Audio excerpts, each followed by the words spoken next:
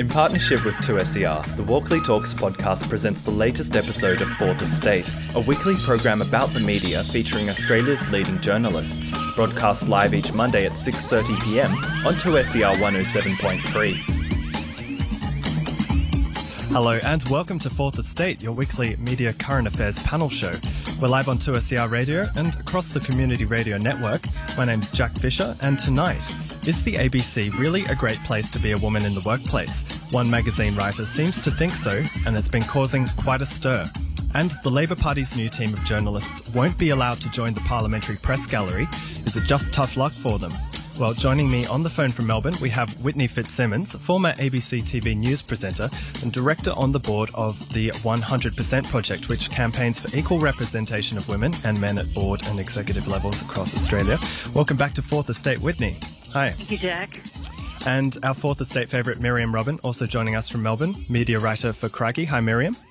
Hello. And keeping me company here in the 2SER studio, Bridget Delaney, features editor with Guardian Australia. Hello. Hey, Jack. Now, to have your say on the issues we're discussing, don't forget you can get in touch with us through Twitter. Our handle is Fourth Estate AU, all letters, no numbers. Now, if you'd picked up a copy of the Sun Herald 2 weekends ago, you might have spotted the familiar faces of the ABC's Virginia Trioli, Lee Sales and Emma Alberici on the cover of Sunday Life magazine. Sunday Life had a profile on 7 prominent women in executive producer and presenter roles at the ABC, and it talks about how the ABC has supported them to maintain their high-pressure schedules as well as their family lives. And it was all topped off with the kind of glam photo shoot that you might expect from Vanity Fair magazine, but you wouldn't expect done for Kerry O'Brien or Tony Jones.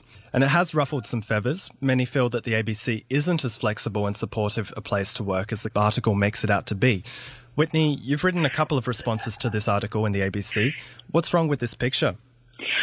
Well, I had a lot of problems with the article itself, but if you want to talk about the picture, I mean... Figuratively, not literally, but take it any way you will.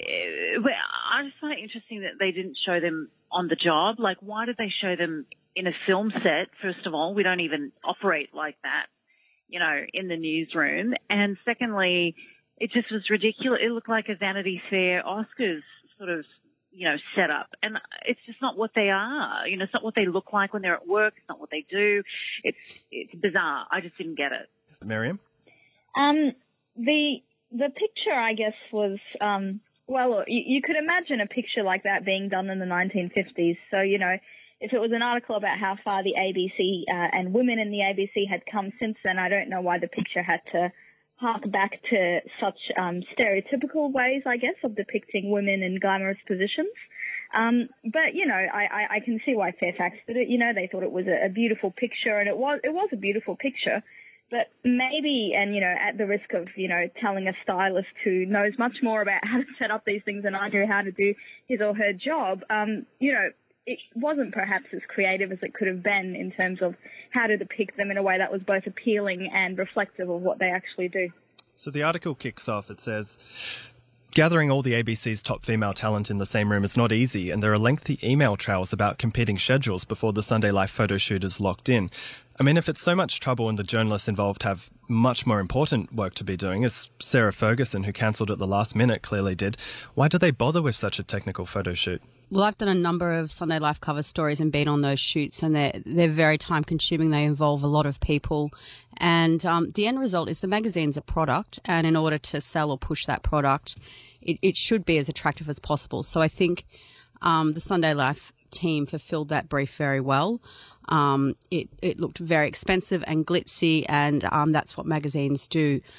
I guess one of the issues with it is that if you're a woman wanting to go into journalism, particularly television journalism, you might feel a pressure to look a certain way, and a cover like that doesn't help that perception, and it can make the people there who are less glamorous feel like they don't make the grade. So it's, as a piece of art, it's really nice, and but maybe as a political statement, it's not so great. Well, and I would like to pick up on that point, actually, that Bridget just mentioned. And the thing is that, you know, if we're going to empower young women and make them feel that they can actually go off and, you know, do whatever they want to do.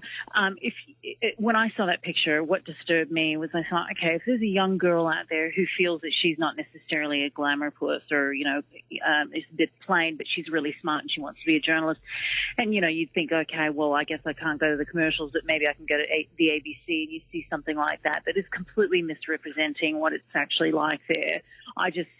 It really upset me. I found it quite disturbing because that's the point. It's sort of making out to be, that you have to be glamorous in order to read the news, and that's just not the case.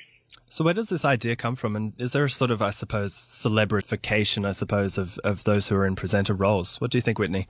Well, I actually think what it is that it was an attempt to diffuse the Q&A controversy by using, a story like this to kind of pump up the broadcaster and say, hey, look what we're doing for all of our female journalists. I don't think that it was anything other than that, really. I was a television presenter for 10 years and, live television every day, and there is pressure. I mean, you don't go into a job like that without actually knowing that what you're walking into. But, I also approached it as I was reading the news, so I don't want to go in there looking like I'm hosting a fashion show. And I wouldn't, I would make sure that I was a very kind of conservative, I kept things very plain as possible. And, some people don't do that. That's their choice. I'm not criticizing that, but I just think this photo was misrepresenting what it actually is to be a journalist at the ABC in terms of, in television. Miriam, the Q&A debacle still seemed to have some legs in it almost when this feature came out 2 weekends ago. Do you think there's anything to that suggestion, that this is an attempt to diffuse that controversy? I think given all the difficulties with scheduling that you alluded to earlier, maybe the photo shoot was locked in a long time earlier and it just happened to chase Q&A out of the headlines. I mean, that was certainly its effect. I don't know when this was set up. But yeah, it did successfully change the subject, I guess. It certainly has. So there's this question of whether having women in EP, executive producer and presenter roles is reflective of the actual structure of a media organisation, or whether it's just a sort of window dressing. Whitney, what are the real power structures that can be found in a media organisation? You mean in terms of how management operates? Is that what you mean? Or well, I mean, if the suggestion that because all of the women in executive producer or presenter roles are women, that women yield a certain power in the ABC, if that's not true, where is the power?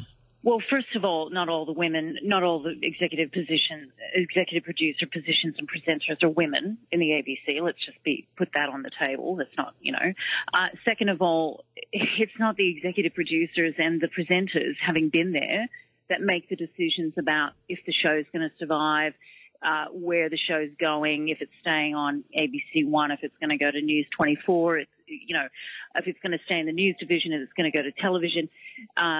I mean, it's the sort of traditional power structure is still very intact in the ABC. If you look at the executive, there are still many, many men that are in, leadership positions. I'm not saying there shouldn't be. I'm just saying that to communicate that the ABC, that the newsrooms are shifting and changing, that's just a fantasy, because they're not.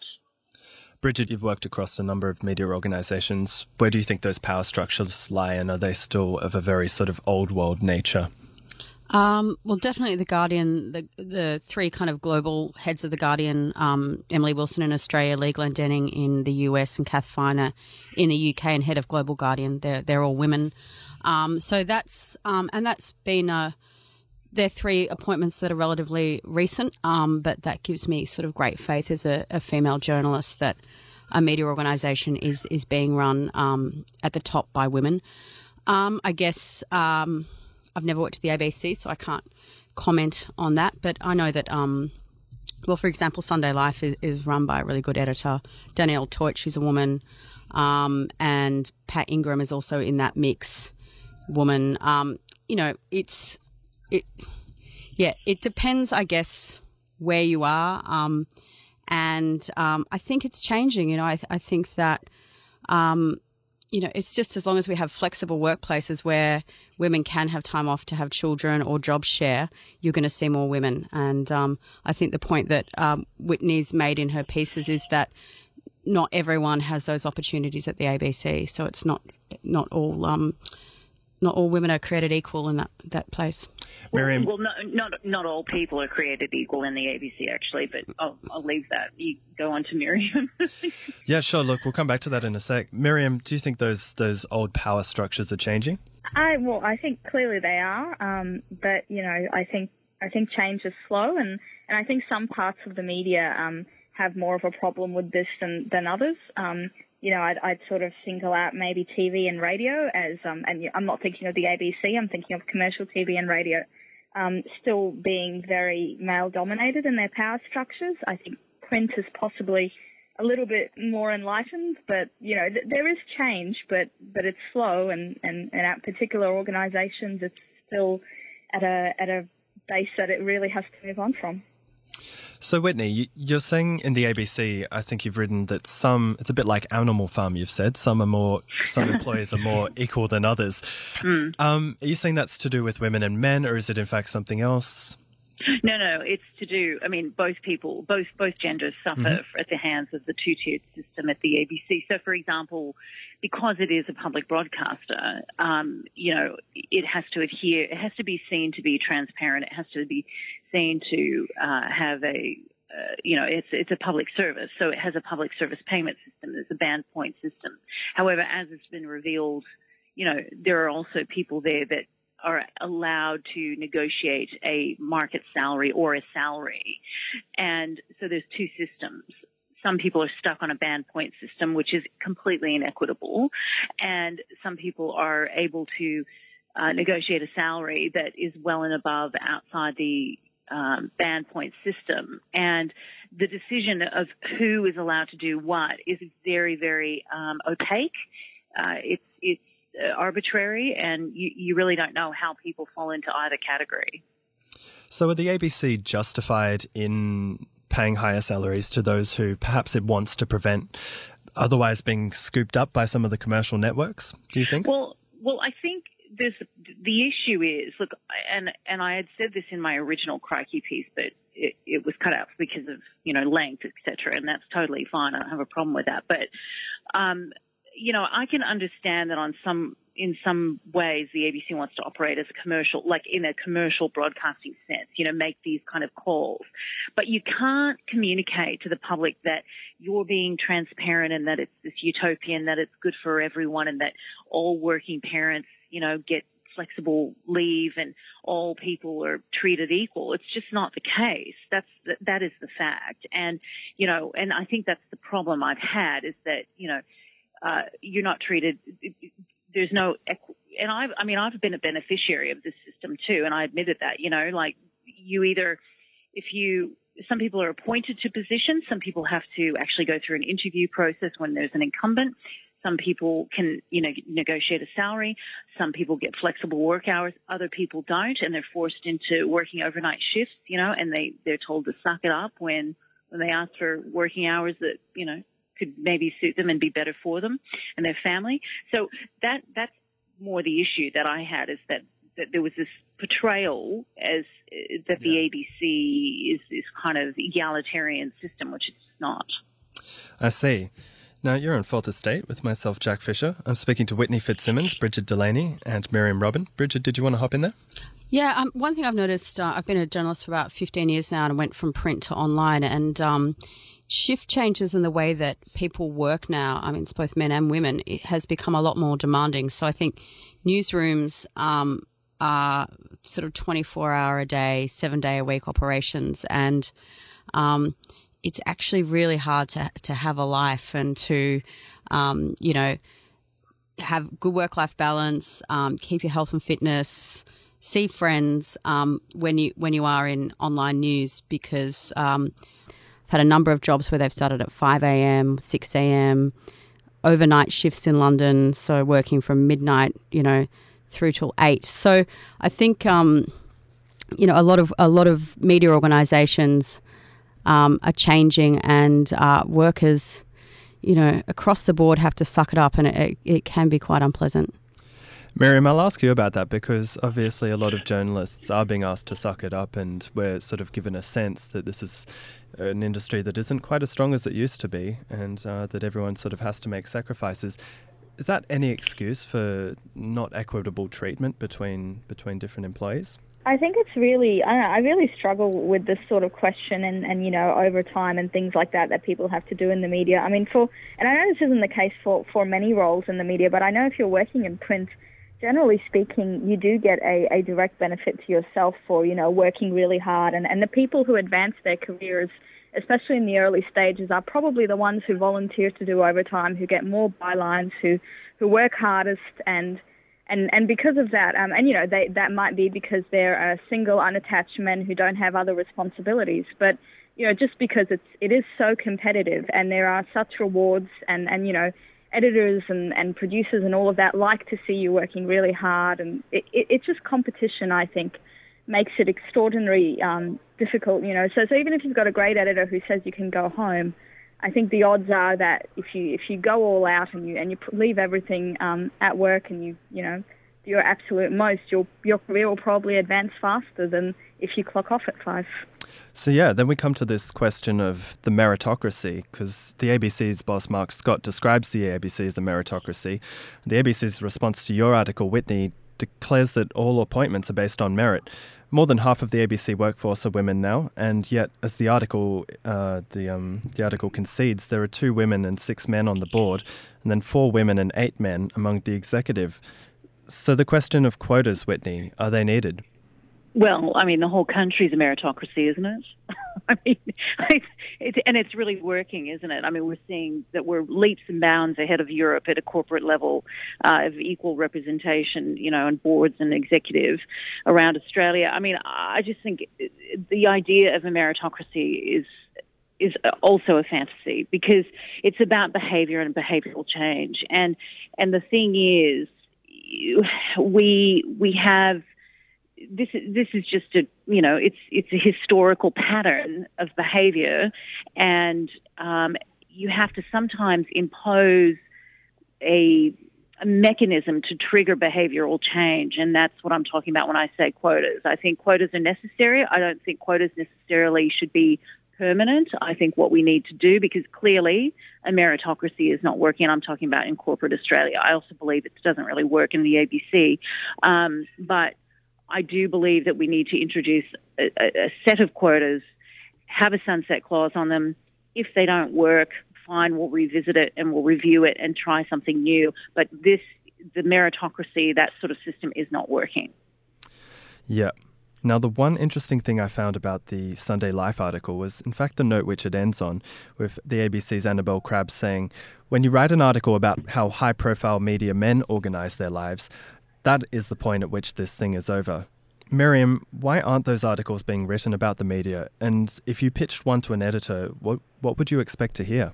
I guess I'd expect to hear no one wants to hear a man do what all men in the workplace do, which is, manage their high-profile, high-pressure job. I think the idea of women having, careers and stuff like that is sadly somewhat still of a novelty, and that's just sort of the way that news values currently sit, and so that's why you get those kind of articles, I guess.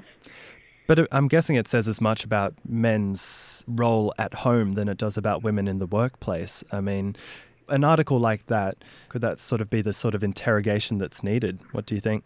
I mean, I'd be scared that you'd ask a man how he manages work-life balance, and the answer would just be, my wife takes care of a lot of it. So, which I don't know if that would be necessarily helpful to the cause. But so is that not newsworthy? Can't we sort of name and shame a little bit? Well, maybe we should. Well, Annabelle Crabb in particular, she does love to tackle the issue of work-life balance, even if her male counterparts don't seem to want to do the same. She did recently reveal her own daily schedule to Mamamia's fittingly titled podcast, I Don't Know How She Does It. Whitney, is the public's interest in the ins and outs of these seemingly well-organised women's lives, is it a healthy interest? Well, is it a healthy interest? I don't know. I mean, I don't find it particularly interesting myself. I find it really curious that we're fascinated with people who are very well paid, and we're fascinated by the fact that they can manage busy lives when they can afford nannies and things like that. You know, they're not people who are actually struggling to make ends meet, and they have kids that a lot of kids that they're trying to feed, and trying to look after them and pay for childcare and all that sort of stuff. So I don't know. I find it a little bit absurd, to be honest. What do you think, Bridget?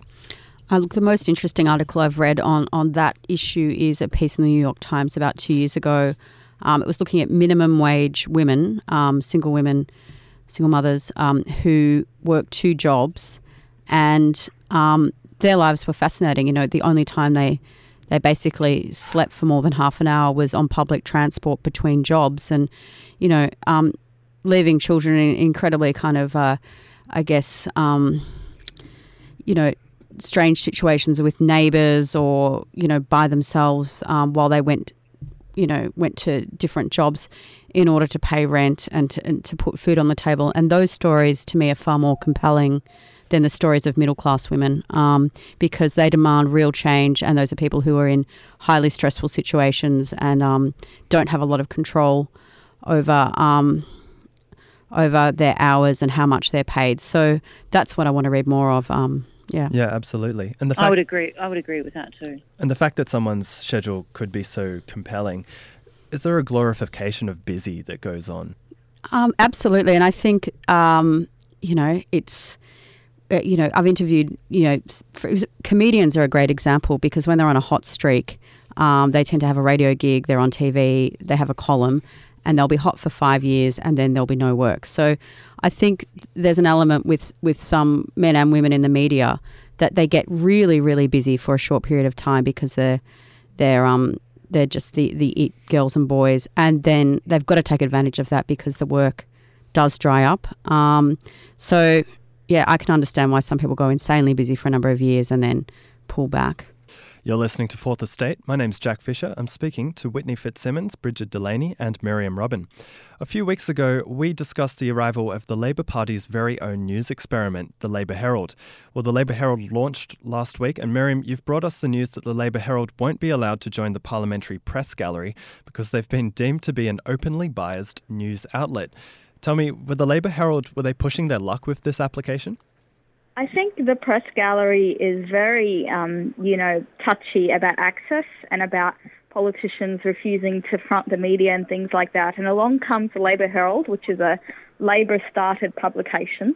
And there's a lot of, fear about, will politicians just give interviews to the Labor Herald now and, face questioning there? And obviously they'll still do some things. But if it leads to bypassing the traditional media to make announcements and the like, that won't be good for traditional players. And along into that, intense anxiety comes the Labor Herald saying they want to be part of the press gallery. So, I think the press gallery had good reasons to reject their application, but I do think the Labor Herald was never very likely to get in or to have very many friends in the press gallery. Yeah, Whitney, the press gallery has responded that their committee believes the Labor Herald equates to working for the ALP. Is that a fair assessment?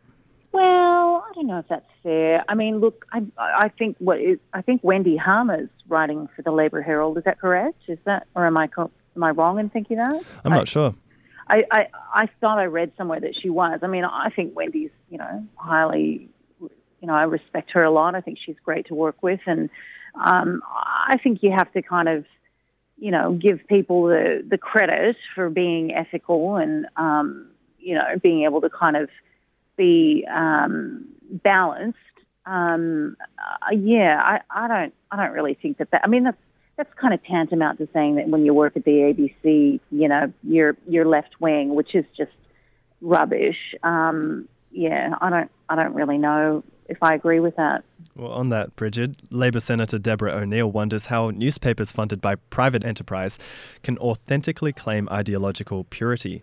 Do you reckon she has a point?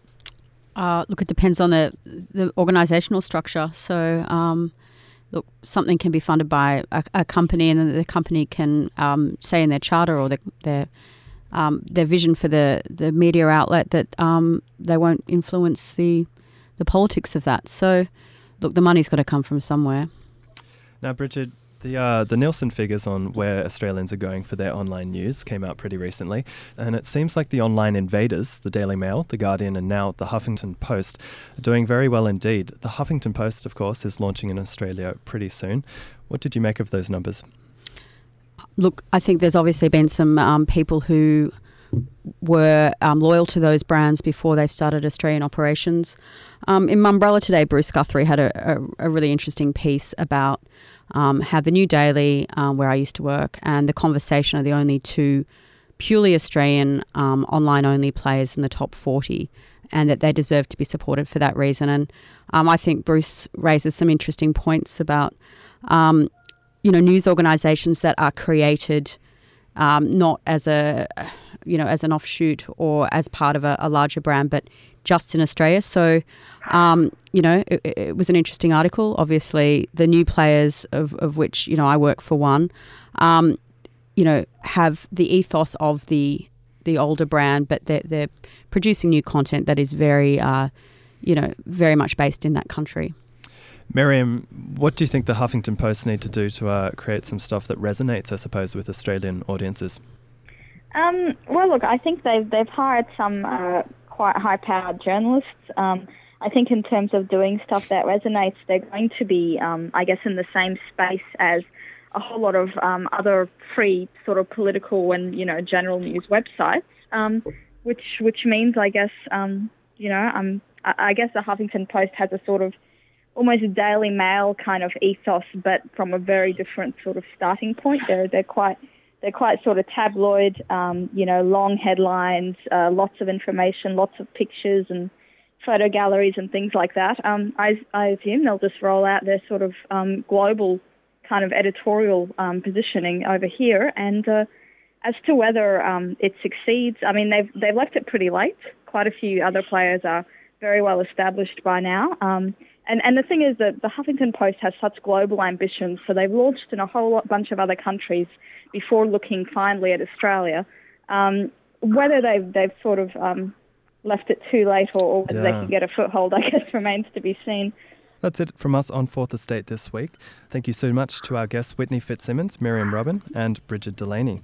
Don't forget you can now subscribe to the Fourth Estate podcast via iTunes and your favourite podcasting app. You can also find us on Twitter, SoundCloud and Facebook, and of course at 2ser.com.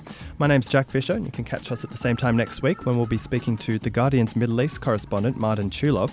He'll be dropping in from Beirut and we'll see what he has to say about the media coverage from Syria. Where's it all gone? Until next week, thanks for listening. We hope you enjoyed this week's episode of 2SER's Fourth Estate. Fourth Estate can be heard live each Monday at 6:30pm on 2SER 107.3 and at 2ser.com. Check out the program description for links to follow 2SER and Fourth Estate. You can subscribe to Walkley Talks on iTunes and follow the Walkleys on Twitter and Facebook to be the first to know about upcoming Walkleys news and events.